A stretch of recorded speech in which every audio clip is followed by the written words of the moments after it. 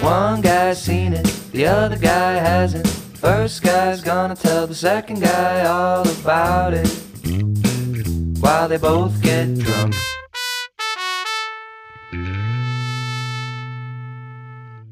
All right, welcome to yet another episode of One Guy's Seen It, the only podcast where one guy has seen the movie, the other guy has not seen the movie, and the first guy is going to try to convince the second guy to see the movie, and if he succeeds, they'll take a break, watch the movie, come back, nerd out about the movie, and decide how many beers you need to enjoy the movie, all while getting progressively more inebriated themselves, because that is what they choose to do with their sentience. But without any further ado, or rigmarole, or hoopla, or ballyhoo, let's get into it. Sumner, give me the skinny. I'm just thinking about AI and death and cultural genocide right now. Yeah, now that's a fucking skinny. Yeah, that was... my friend, that is a skinny. I was building it up for like 15 episodes. Trying to think of the perfect one. Yeah, for all of our listeners out there, we've been talking all morning about whether or not we should pay one of these AI voice acting services to replace us here on the podcast. Yeah, we just sit back and rake in the money. the what pennies. Was what was that site we were just on? It was called Replica, and there was a guy named Vinny with a New York accent. Oh, yeah. I think he'd be good to replace you. Just every background character of The Sopranos. Hey, over there, they got the submarine sandwiches. Submarine sandwiches. God, so good. Well, Yeah. Here we are on yet another week on Earth, the spinning around the sun, and yet another movie that you have seen that I have not seen. Yeah. And I'm ready to see something, man. What do you got for me today? Well, I was sad when you we were talking yesterday, and you told me that you had never seen The Big Lebowski, and then you watched it without me, so we couldn't do it on the podcast. I did. So I was very upset with you for a moment, but I've recovered, and I was gonna throw another Coen Brothers movie at you because you mentioned it.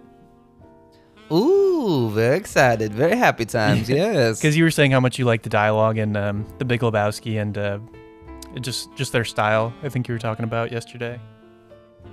yes. I mean, every Coen Brothers movie that I've seen, I've absolutely fallen in love with, and I know I'm in the majority, but it's hard. How can you not? join the club. You're on the dark side Yeah, now. join the fucking club, right?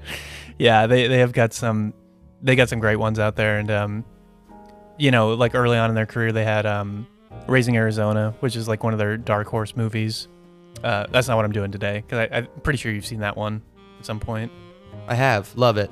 Yeah, so I don't think I gave too much away. So I'll try and see if you can get. I don't think you'll be able to, but we'll see if this is burrowed in your brain somewhere. You still there? Okay, I'm ready. Okay. So this came out in 1990. So this is right after Raising Arizona. This is the next movie they wanted to do. It's starring Gabriel Byrne, Albert Finney, and John Turturro, who was Jesus in The Big Lebowski, the pederast. Ah, fuck. I feel like I know what this is, but I don't know what this is. Okay, so the plot from IMDb is Tom Reagan is an advisor to a Prohibition-era crime boss, tries to keep the peace between warring mobs, but gets caught in divided loyalties. This is the plot synopsis. Ooh, this sounds right up my ass. When you mentioned The Big Lebowski, I'm like, oh, that would be this one that I'm picking would be a good one. Yeah, I got nothing. Okay, hit me with a name. It's called Miller's Crossing, and but one of their early. Never heard of. Somehow, never heard of it. Yeah, it's kind of obscure in their filmography. Well, I say obscure, but it was like one of their early like movies that like showed them like as like they arrived as directors in that moment, and then they did Barton Fink the next year, which interestingly they wrote this movie that would end up winning the Palme d'Or at Cannes, which is like the big prestigious filmmaker. Yes, we discussed it. The fancy happy prize. Yeah. So they won that the next year with this movie Barton Fink, which they wrote in the middle of making Miller's Crossing when they got writer's block. Wow. Yeah, they were stuck on just right in the middle, and they didn't know what to do, so they wrote Barton Fink, which is about a writer in early Hollywood struggling with writer's block, which is also another really good movie. Man, that's fucking crazy. You gotta love that story. How could you not love that story? Yeah, and they're just, they're the best. This is one of my personal favorite movies of theirs. I've become more of a fan of it over time, but I'd watch it when I was a kid, and I was like, there was so much going on at once, I almost didn't know. But now I've seen it a bunch, and it's just, there's so many great lines of dialogue and so many Coen brothers, just essential Coen brothers scenes in it. It's just, it's awesome. I love it.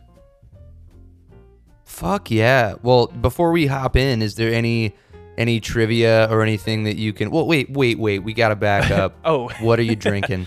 I'm drinking another Sapporo. I'm going to change it next week because I've drinking Sapporo like 4 weeks in a row. You're going to turn into a Sapporo. Hey, there's nothing wrong with Sapporo, though. That's a great beer. It's a quality beer. It's a quality beer. But if it makes you feel any better, I'm drinking Miller High Life, the champagne of beers. We're basically drinking the same thing, I feel like. Basically drinking the same thing, yeah. It's funny too. It's crazy how like a taste or a smell can take you back to more than anything else. So when Kaylee and I have been together for 7 years now, or it'll be 7 years in January, and congratulations. Oh God, don't remind me. I've been there. The first time that we ever hung out at her apartment in San Marcos, I think I picked up a 12-pack of Miller High Life. Mm-hmm. And at the time, it was really just because I was so broke and it was the cheapest beer at the gas station next to her apartment.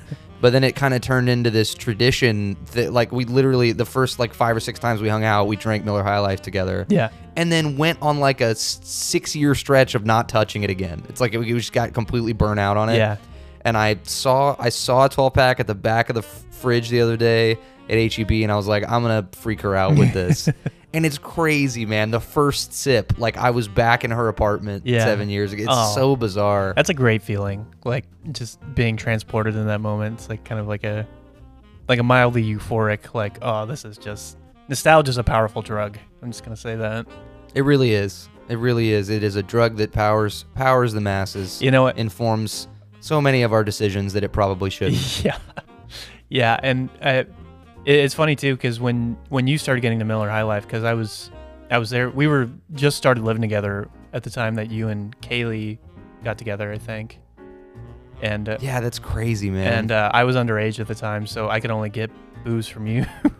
So whenever you would come home and you're like, I got Miller High Life, I was like, fuck yeah, this is awesome. It's such a great day. And then we drank 12 of them and then pass out, and it was great times. Love college. Yeah, it's when you talk bang for your buck, man, you just can't beat it. $10 for a 12-pack. They're like 4.6%. Mm-hmm. They taste good. The bottles look cool. You get to say you're drinking the champagne of beers. I mean, I don't know what else you'd want from a beer drinking experience. I remember we'd had Corbin over for the weekend. He came to visit us, my cousin.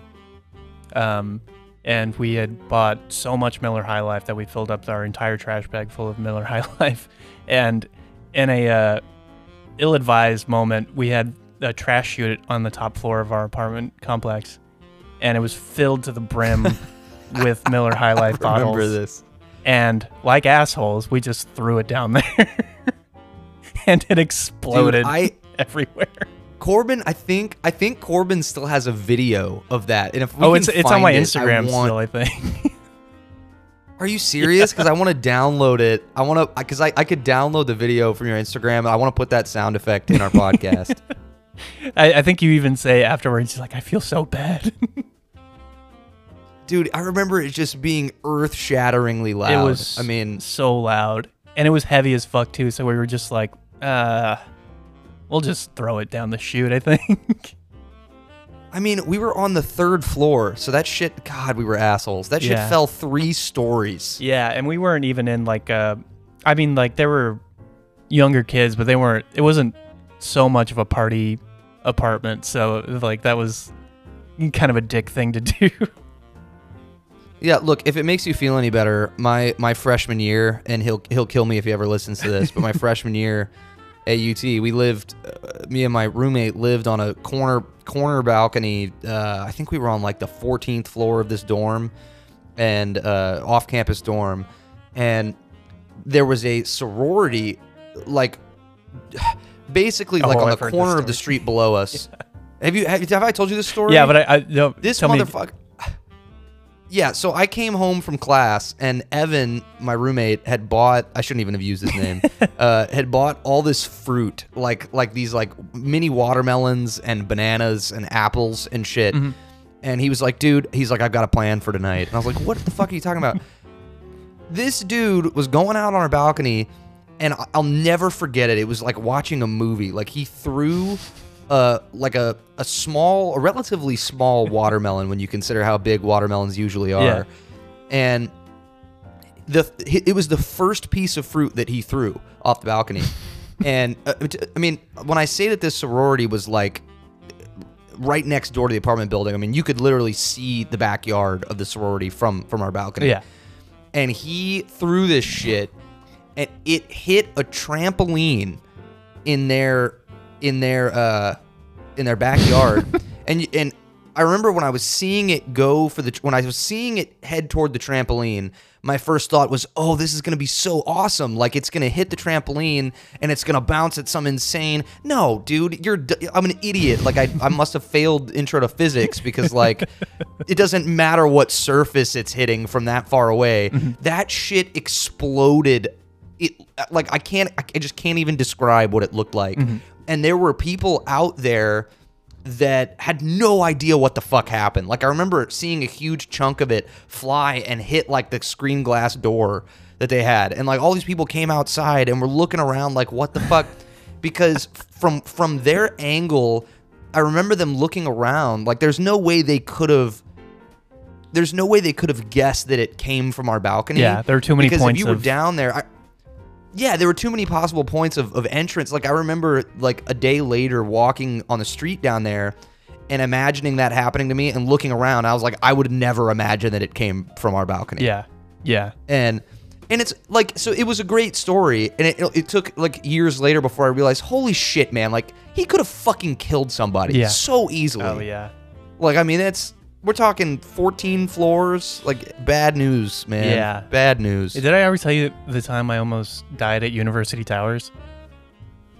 No, but I'm sure there were more than one near-death experience. There were a couple of moments, but I had I lived at this notorious party apartment complex in my first year of college, and people threw shit off of the balcony all the time.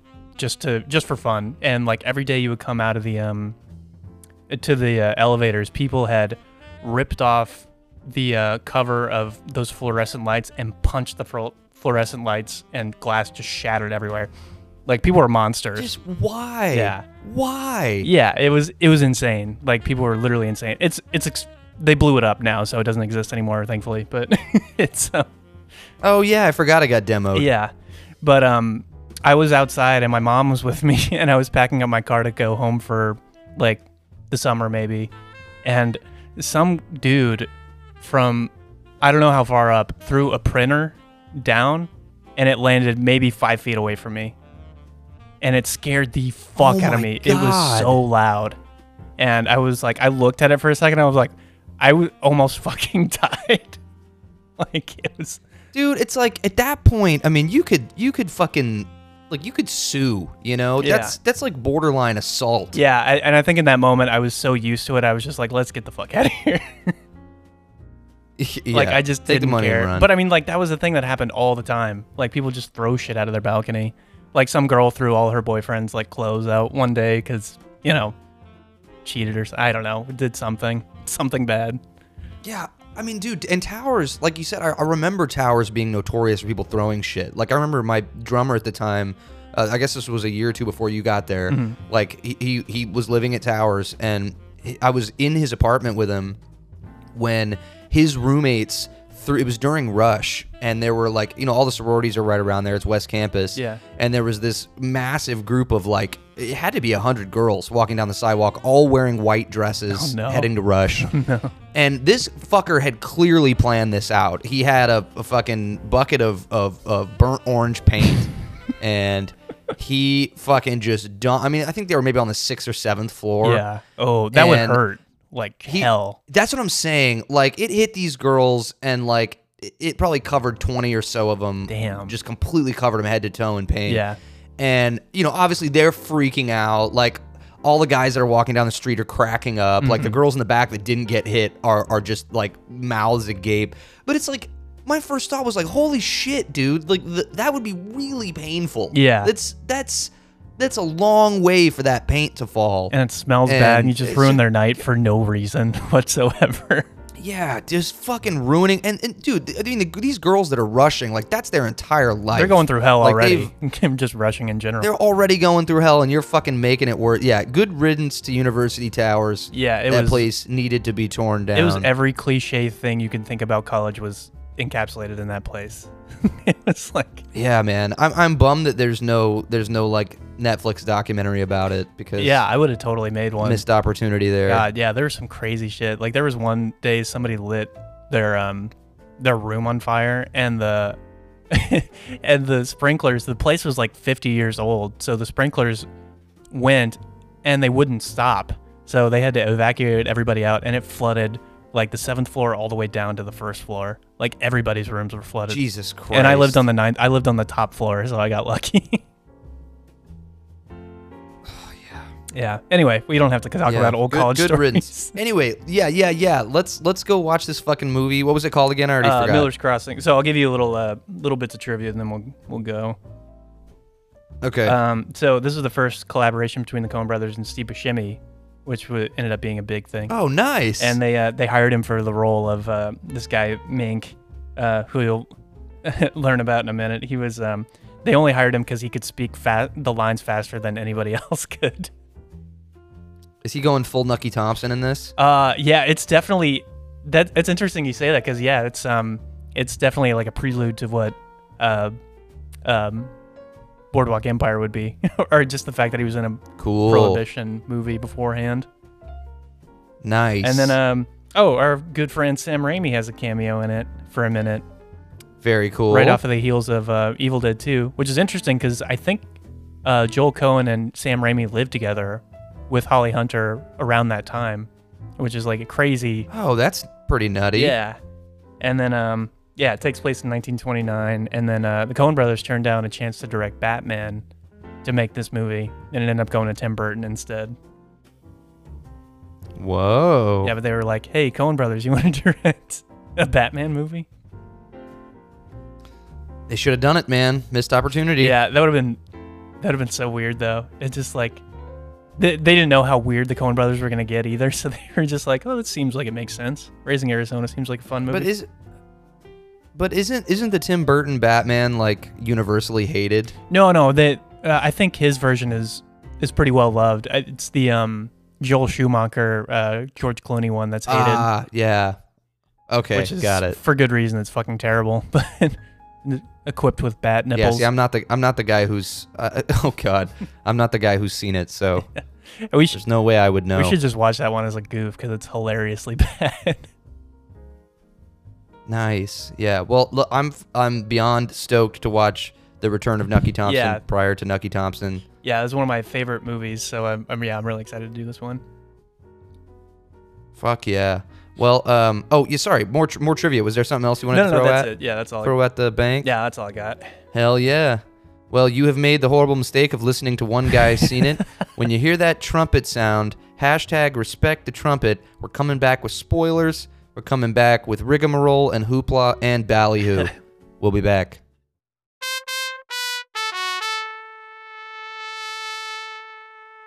All right. We're back. We're back. All right, so let me see if I've got the rumpus straight here. All right, so Bernie's boning Casper. Casper's boning Leo, but Leo's trying to bone Casper. Now, Casper wants to bone Tom for trying to bone him, while Verna's boning everybody just to keep Bernie from getting boned.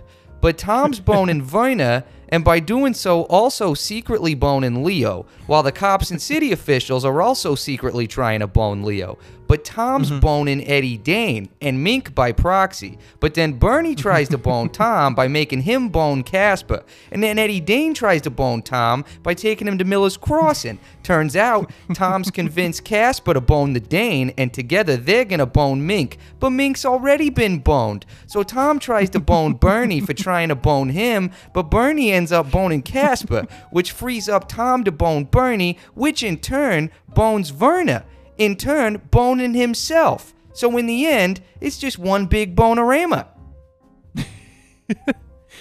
Thank you. Good night. That's everything you need to know. Do I got the rumpus right? You got the rumpus. Yeah. First go around, you got it all down. I had so much fun writing that. I'm sorry. That was amazing. Did you write that out word for word? Thank you. Absolutely, I wrote that out word for word. And I had to keep tight tabs on it too, because there was lots of boning going on. Yeah, there's lots of double crossing and hi-hatting throughout the movie. Double crossing and hi-hatting. So I know it's a thing, right, that with like Coen Brothers movies, isn't one of their things that like every word of the script is written before they start shooting? Mm-hmm. Yeah, and they rarely deviate from what they've written. And that's really cool, and I think that shines through. It's like sometimes I don't know if that can make a movie better or worse. I think in this situation, I liked the repeated lines of dialogue that probably made it all the way through this. Anyway, sorry, go ahead. Oh yeah, no, it's I think if it depends on how talented of a writer you are, but if you're like the Coen Brothers, it always works. I feel like they rarely miss. Yeah, man, I fucking loved it. As far as like, I mean, there's so many like mobster noir movies, right? There's just like there's so many of them, and I feel like it's hard. I know it was 1990, and it's just like it's hard to do one right, and I feel like they did it right. Yeah, it was everything you want from a mobster noir movie. Yeah, and it's really in that old classic style, like old Hollywood, but modernized a bit. But it's one of the most fast-talking high trousers movies I've ever seen in my life. Yeah, I mean, that's about as fast-talking high trousers as it gets. I mean, it to the point where it was comical with Mink's first real scene, and it sucks because like I really wanted more Steve Buscemi. Yeah. I was really struggling for a while trying to figure out who the body was. Oh yeah. And when they go back to Miller's Crossing. That might be the one part of the movie that I'm still a little confused about. Is like who killed Mink? Well, did Tom kill Mink? Oh, Bernie. Bernie killed Mink. Yeah, because he calls Tom later on and he's like, "Hey, we went out to Miller's Crossing." And it turns out you're actually dead.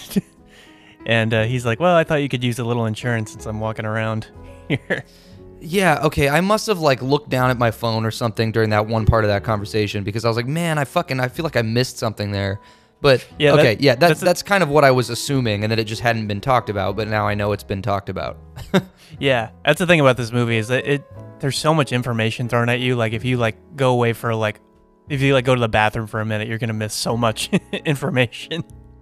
Yeah, but I love that about it. Like and shout out to Mayor's Secretary Frances McDormand making an appearance. Oh yeah. She's married to Joel Cohen.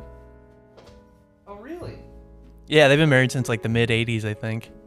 Well, that would explain that. I had no idea. Dude, oh my God, I'm sorry. I walked over to Lila to take her collar off because for whatever reason, it's just like Babs, like your cat. Like whenever I start talking, she just starts freaking out, running around and playing with toys and like scratching herself. And I don't know what it is. I think it's just our voices maybe or something that like rile our pets up. But she started, so I went over to take her collar off and I don't know what happened. I took it off, but it didn't come off all the way. So I kept hearing the jingle, and I was looking down at it just now, and it was still on her somehow. Like, it was unlatched, but it was still hanging on to the top of her. Anyway, moving on. I did not know they were married. That's awesome. It was so crazy to see her so young. Yeah, she's really good. Yeah, just like a little cameo at the end as the mayor's secretary. Were they married already at that point? Yeah, she was in their first movie called Blood Simple, and she's been in almost every one of them, I feel like, except for Barton, like a couple here and there. But she was in Raising Arizona and Miller's Crossing, and yeah, she's been in a ton of Coen Brothers movies. Yeah, pretty freaking cool. Lila, get down. Sorry, she's just going bananas right now, dude. No, it's okay. I loved everything about it. I loved the constant whimsical police raids. With Tom and the chief of police just having the same conversation. just the passe, like, blasé nature of so many of the raids that were going on. I mean, I know it, but I imagine a lot of them were a lot like that, during that time. Yeah, it's just like random political leaning. Then they're like, oh, I guess we got to go take this down, but nobody really wants to. So they're just like, I guess we'll do it now. Yeah, dude. Oh, and but going back to fucking Mink, to Steve Buscemi's character. Man, his first little monologue, like, you told me the whole thing about they gave him the part because he could talk so fast, and like, it I don't know how to explain it. Like, it actually kind of bugged me.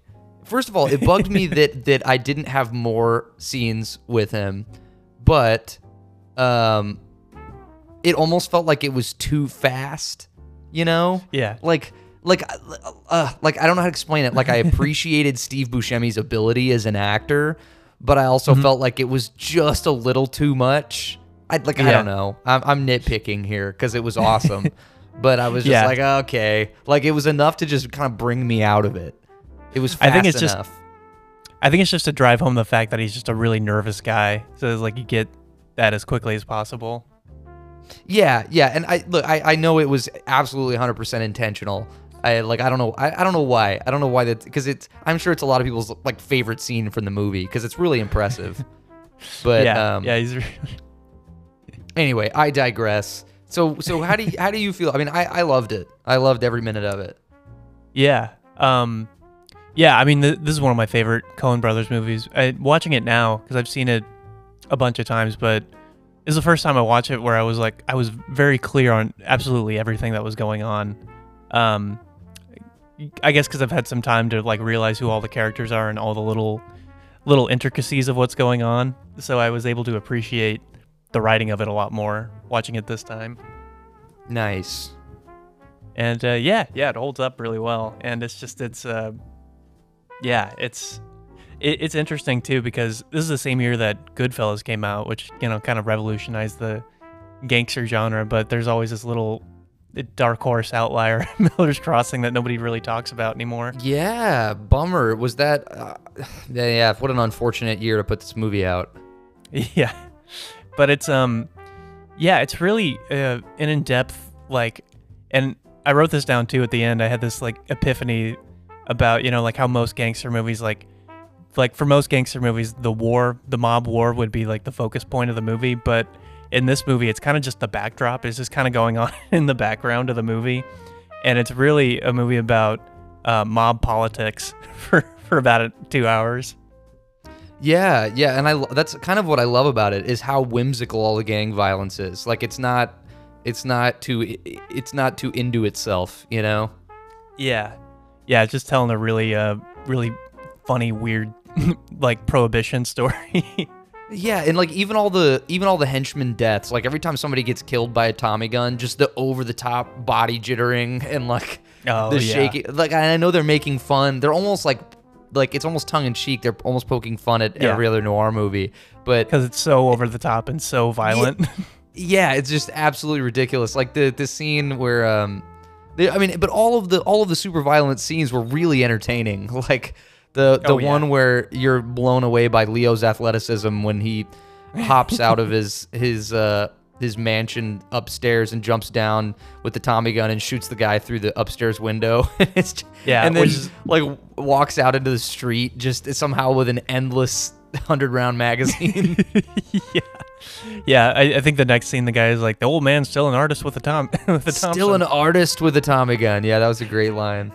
Yeah, and that might be my favorite scene in the movie. It's so well done, and like with the record, he's singing Danny Boy, and he's just smoking a cigar, reading a newspaper in bed, and then the reveal of the guys coming in, I love, where they'd already killed the guy, and one of the henchmen just laying on the ground with his cigarette in hand, and it lights up the newspaper he's reading. It's so beautifully done. The editing and the cinematography is so good.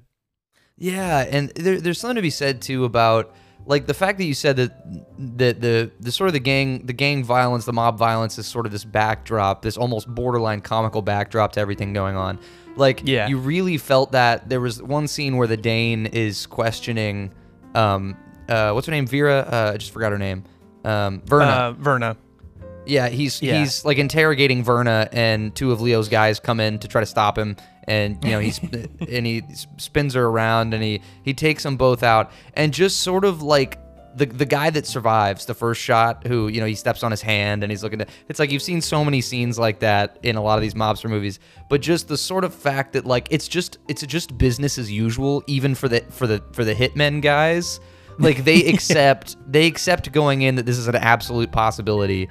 And the guy on the floor, like, he's not begging for his life. Like, nobody's begging for their lives. It's just like, it's just, this is just the business.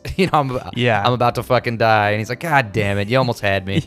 Just that kind of shit. Like, it's just so cool. It's just the absolute, like, almost apathy toward life and death that I think's why mob movies are so interesting to people. Yeah, and I think you're right too. That there's a certain like sarcastic humor about.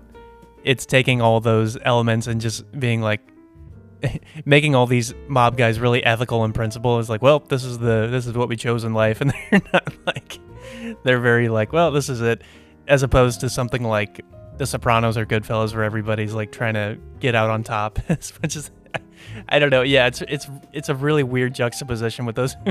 They're like weirdly, I don't know, loyal to the life. It's hard to explain.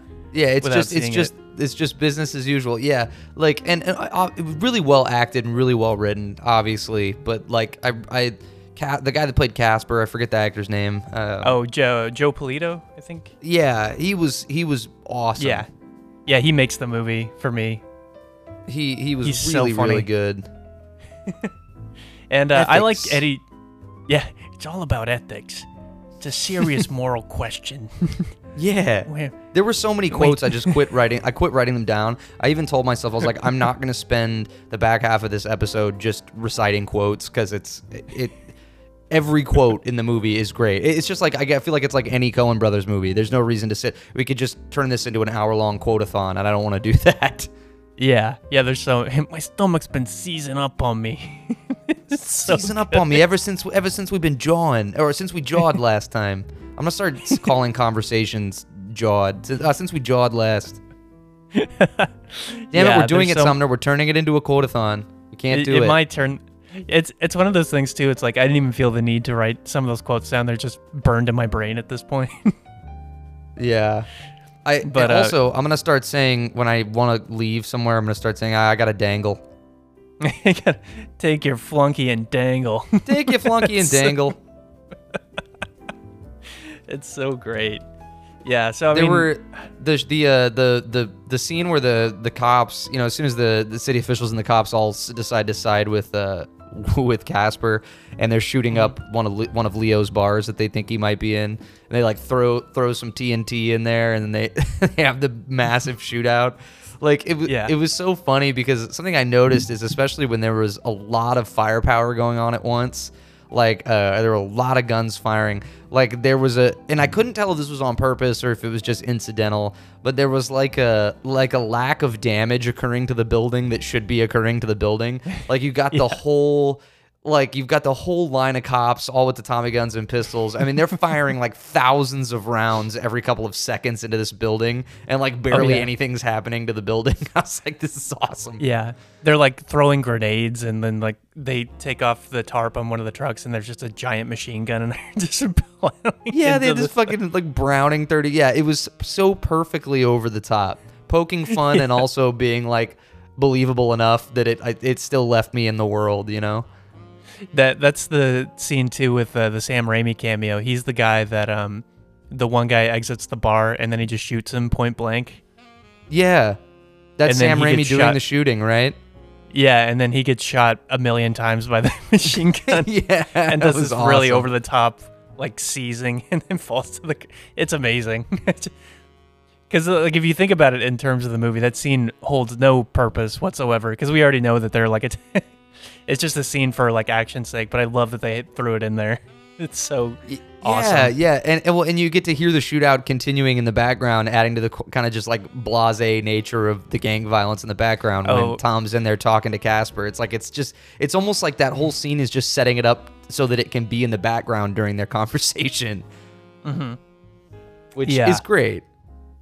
Yeah, and I love that he's in the mayor's office, like he's like running things.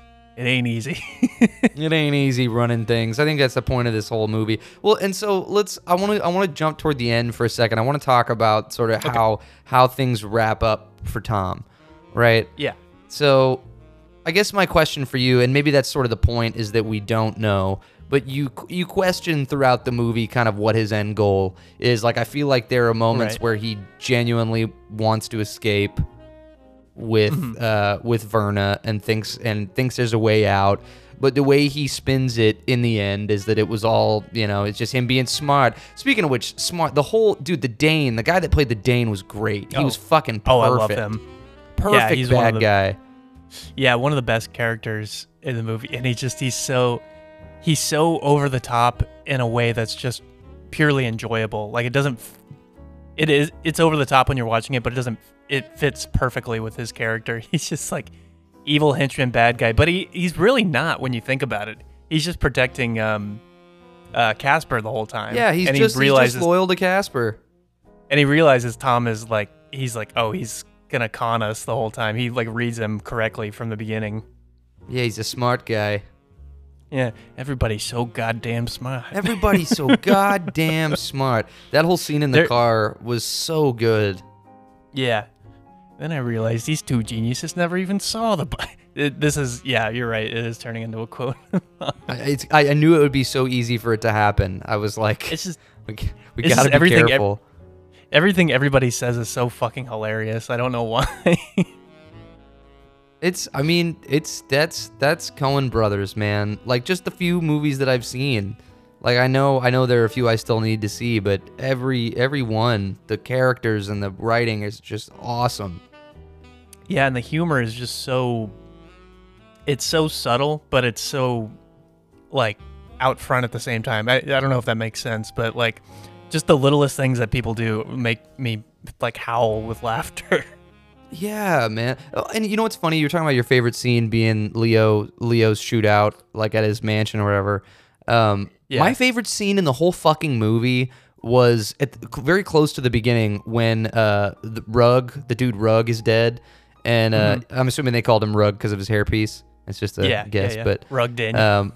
Yeah, but they find the little boy finds that scene with the boy and the dog and the hairpiece was just an incredible minute long of filmmaking. Just these simple shots, like no dialogue, just all like atmosphere and angle, and it's like it just in that minute just proves how much the Coen brothers are sort of masters of their craft. Like that you could you just don't, it's so good. I don't know what else to say.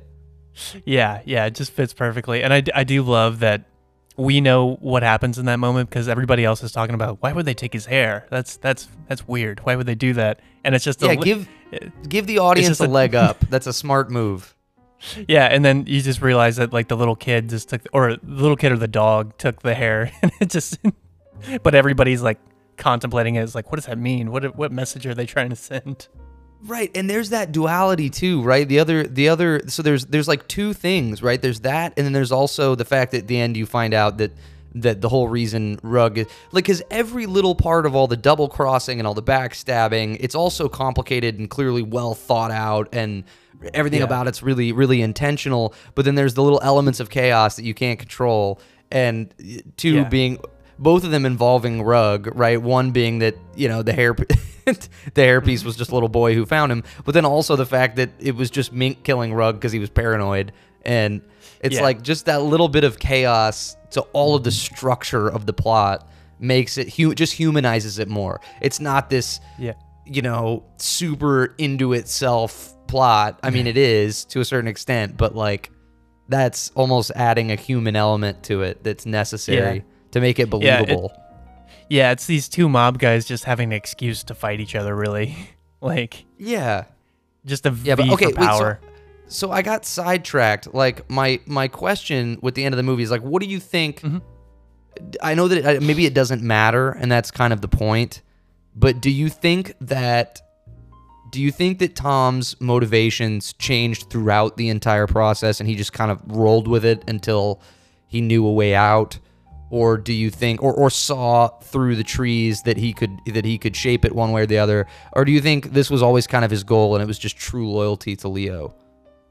Yeah, I think there's an opportunist side of him. I think beginning he's probably thinking about turning on Leo because he's upset with the situation, but I think pretty quickly he realizes that Casper really doesn't have the makings to run the town like he thinks he does.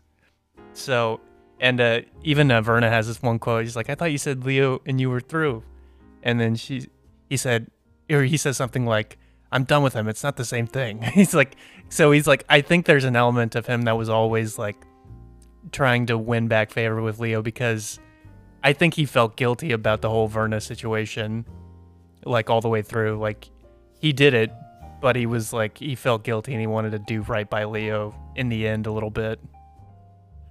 Got it.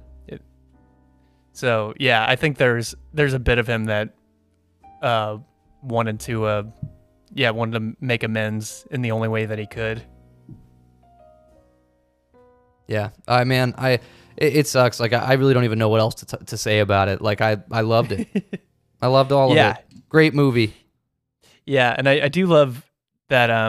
So you got like the two head guys, which are played by Albert Finney and Joe Polito, and they're just, you know, big ego dudes, just like swinging their big dicks around, but they're kind of portrayed as they're not that smart compared to the other guys in the movie.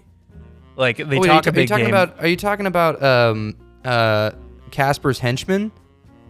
No, Casper himself and Leo. Oh, okay. Yeah, right. Yeah, they're kind of like they talk a big game and they like know what they want, but they also don't really. Like I think even Leo makes a comment like at the very beginning of the movie. He's like, "Well, I'm not that well read," and he's like, "Well, you better start," or something like that at the very beginning. Yeah.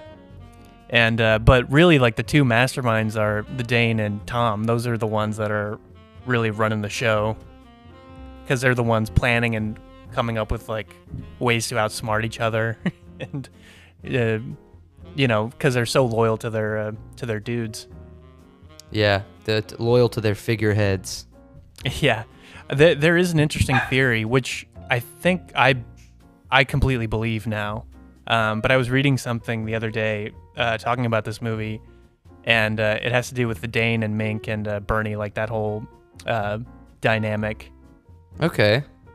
And the theory is that the Dane and Mink are lovers and are, you know, like together, and then Bernie is a guy that Mink starts seeing and like, you know, having a relationship with. And that's why the Dane is so pissed at him the whole time. Oh, I can totally see that. There was one scene or part of dialogue where I thought they might have been alluding to that, and then I quickly lost track of it.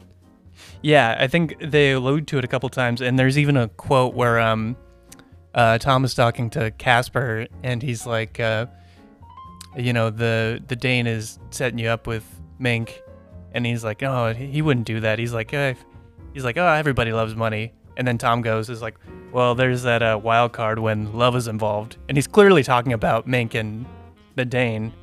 And yes, yeah, dude, that was, okay, that's the line that jumped out at me. That's crazy, because I thought about that for a second, and they never touched on it again. I was like, okay, maybe I just was reading it wrong. But that's crazy. That doesn't even sound like a conspiracy. That sounds like it's legit what was being alluded to. Yeah, just the literal text. And like, they're just like passing things when Tom was talking to Mink at the beginning, and he's like, sounds like you got yourself a new boy with Bernie Birnbaum. And then he gets all freaked out, like he knows something's up.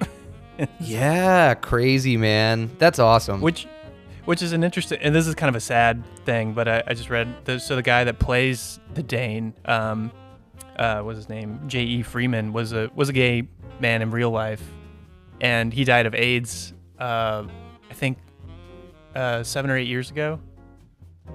That is a fucking bummer. Yeah, it's a bummer. And Joe Polito too, he's a gay man, which I didn't know until today. Crazy. Yeah, doesn't really add much, but I just thought it was crazy, but yeah, I mean that's hey, there you go, man. There's some subtext to the literal text.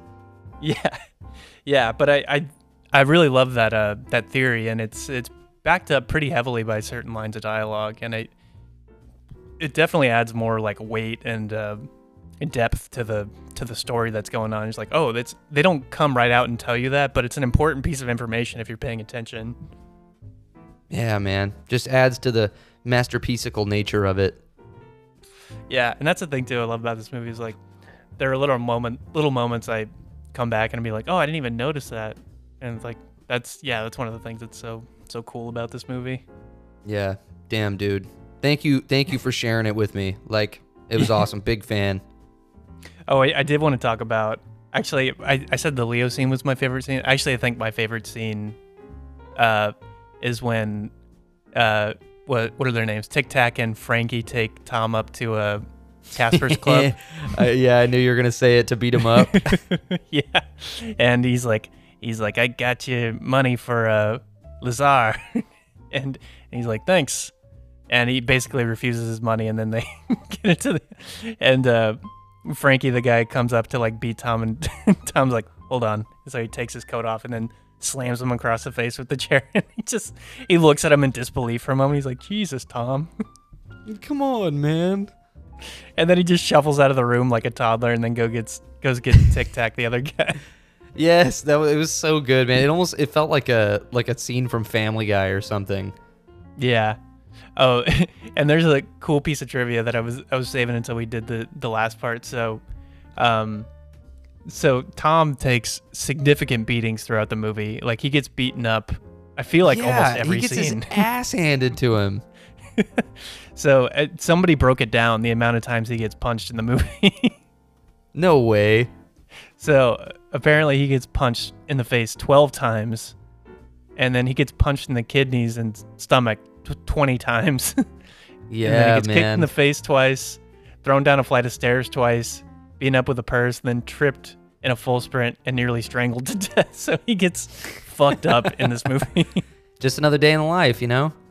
Yeah, it's what you accept.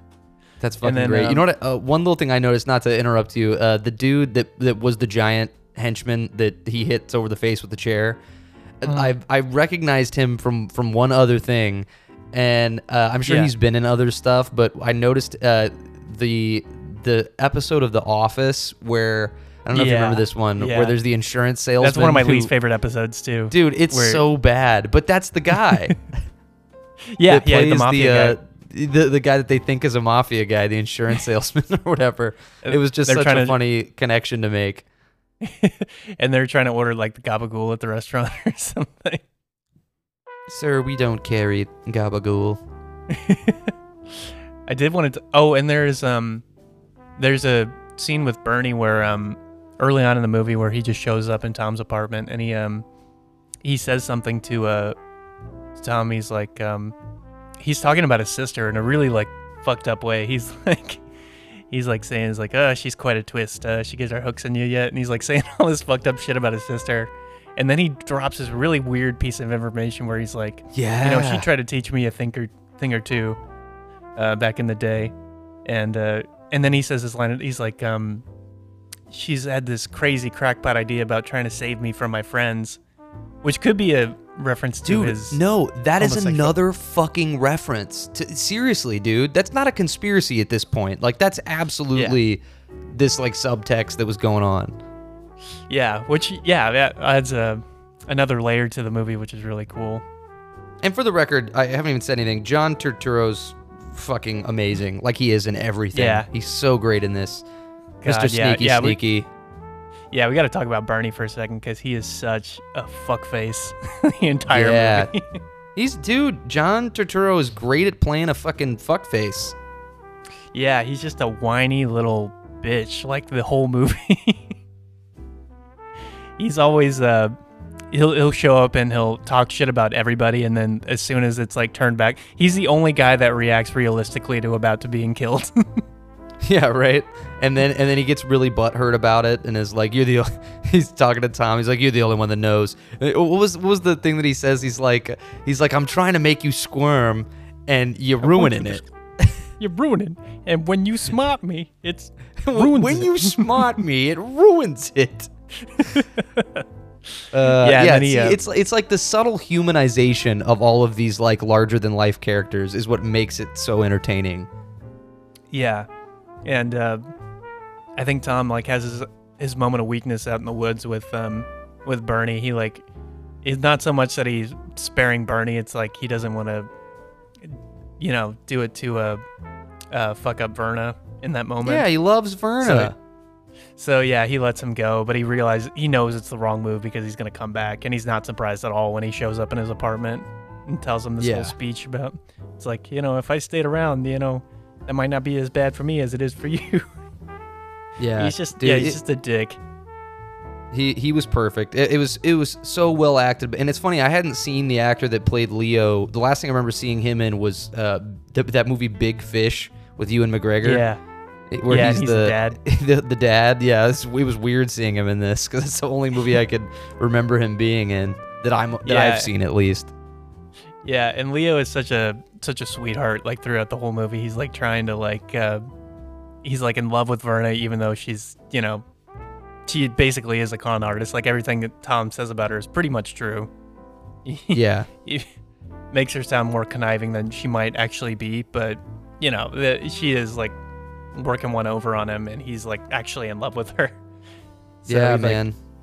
It's like Tom almost kind of pities Leo because he's like seems like such a nice guy, even though he's like a murdering gangster at the same time. Yeah, dude, it was one big epic beautiful bonerama. Yeah, one big bonerama. I really just want to do my whole spiel again, but I know it'd be over the top. Just do it one more time for me. Okay, I'll do it one more time for you. And you need to fact check it, though, because I'm going to go fast. Fast talking high trousers. Fast talking high trousers. So you got to make sure. Brain. You put one right in his brain. But make sure that I'm on point here, okay? So Bernie's boning Casper. Casper's boning Leo. Leo's trying to bone Casper. But Casper wants to bone Tom for trying to bone him. Verna's boning everybody just to keep Bernie from getting boned. Tom's boning Verna, but by doing so is also secretly boning Leo, while the cops and city officials are also secretly trying to bone Leo. But Tom's also boning Eddie Dane and Mink by proxy, and then Bernie tries to bone Tom by making him bone Casper. But then Eddie Dane tries to bone Tom by taking him to Miller's Crossing. Turns out Tom's convinced Casper that he needs to bone the Dane, and together they're gonna bone Mink. But Mink's already been boned, so Tom tries to bone Bernie for trying to bone him. But Bernie ends up boning Casper, which frees up Tom to bone Bernie, which bones Verna, in turn, boning himself. Yeah, that's it. Yeah, that's the whole movie in a nutshell. I'm telling you, man, I need to start a petition to get the IMDb plot synopsis replaced to that. Yeah, and it's like, you got it all, and when you watch it, I think when you're really paying attention, it's really not that complicated. But I think the first two times I watched this, and I watched this when I was like in high school, I guess, but I remember just being like overwhelmed. I'm like, shit, I don't know who anybody is. I don't know anybody's names. Like I forgot who Mink was because he's only got one scene. Yeah. So you really have which to I'm still pissed about. Yeah, you really got to like pay attention a lot in this, but it's worth it if you're into it. There are a couple more scenes I wanted to talk about because there's so many good ones. The whole thing with Drop Johnson, which it never really clicked in my head for a long time. I was like, what is he? He holds some weight to he's the boxer guy that they bring. His screaming match was freaking me out. Yeah, that's one of like the most surreal scenes in the movie. But and like it's painfully obvious now, like what was happening. But yeah, Bernie selling the information about the fixed fight to Drop Johnson, and he's the big dumb guy, so he drops $2,000 on it. So it's obvious he knows what's up. And so I was like, where are you getting that information from? And and then they pin it. But yeah, that scene where takes him back to Casper's place, and then the Dane is like trying to choke out Tom because he thinks he killed me. God, there's so much to keep track of in my head. Yeah, it's a lot. It got a little clustered right there. Yeah, but he's trying to choke out Tom because he thinks he killed Mink out at Miller's Crossing. But there's that shot with Casper sitting at in his chair by the fire with like the fire burning behind him, and him like clutching the little shovel the fire thing. poker. Yeah, which I thought was just like a great shot. Just his it really was just showing rage. the madness of the scene. Yeah. And I always feel bad for the Dane getting killed. He didn't deserve it. Yeah, but at the same time, think about how many people he's fucking killed. Like, they all deserve it. Yeah. I mean, they're all psychopaths. They're just crazy people. Yeah. But they've got ethics. It's a moral question. They got ethics. Well, they do in Casper's camp.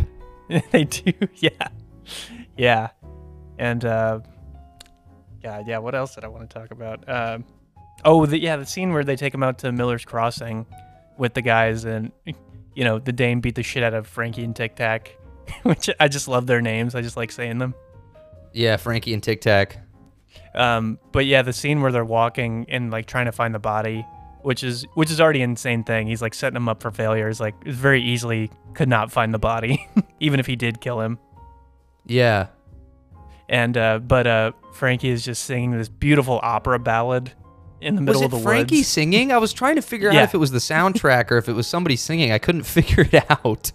No, he's just singing. He's just got this wonderfully angelic voice, and he's just singing out in the woods. And I love the part where Dana's like, "There's nothing out here," and then just throws him to the ground. And then he looks over and just sees Frankie skipping through the woods while he's singing, which I just think is a funny image. Yeah, and then they find the body, and then it's like, "I told you to shoot him in the head, not blow his stinking face off." Yeah, not in the face. Yeah, that was a visceral scene, man. I thought he was done for. Yeah, and it's it's a confusing moment too, because you're like, "What the fuck?" That's so you think it's like you're being fucked with for a minute. Yeah. But yeah. Yeah, dude, it was. Man, the ball's on Tom to tell Leo that he was boning Verna, and Leo knows how hard it must have been for him and respects him for it, but has to react primally. And I mean, which is probably like the nicest. Shit. It's probably the nicest thing Tom does in the whole movie was be honest with him. Yeah.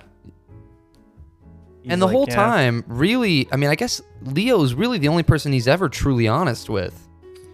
Yeah, because even with Verna, he kind of he screws her over big time at the end, and doesn't really have that much loyalty to her. He doesn't really treat her with that much respect. He did so much for her throughout the movie, and then at the end, basically, he's just like, "Fuck it, like I got to do what's best for me." And I wonder too if it's just like he feels guilty that he loves her so much, even though that it was Leo's girl. So I don't know how much of that is just projection, how much he hates himself a little bit, but. I don't know. That could be reading into it too much.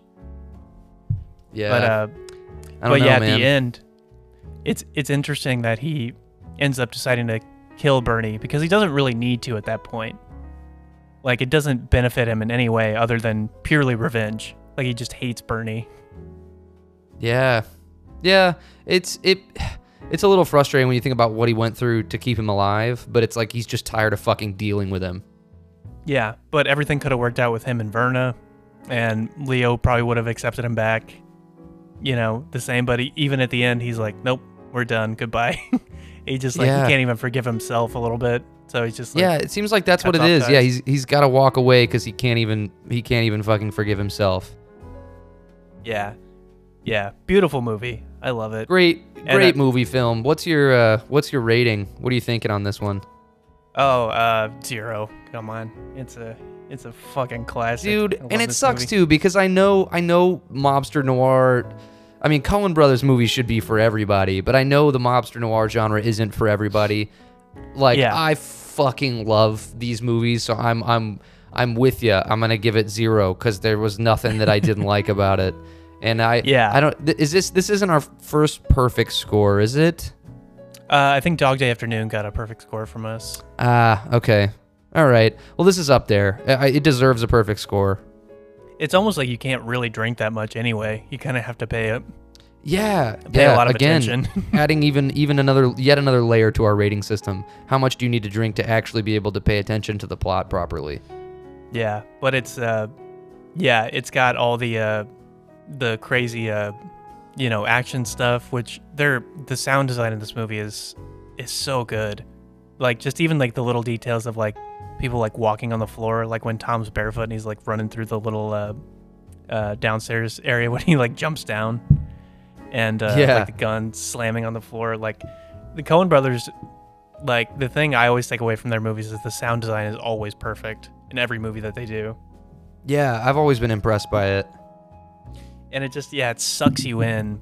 And I will go out on a limb and say that its sound is more important to a movie than camera work.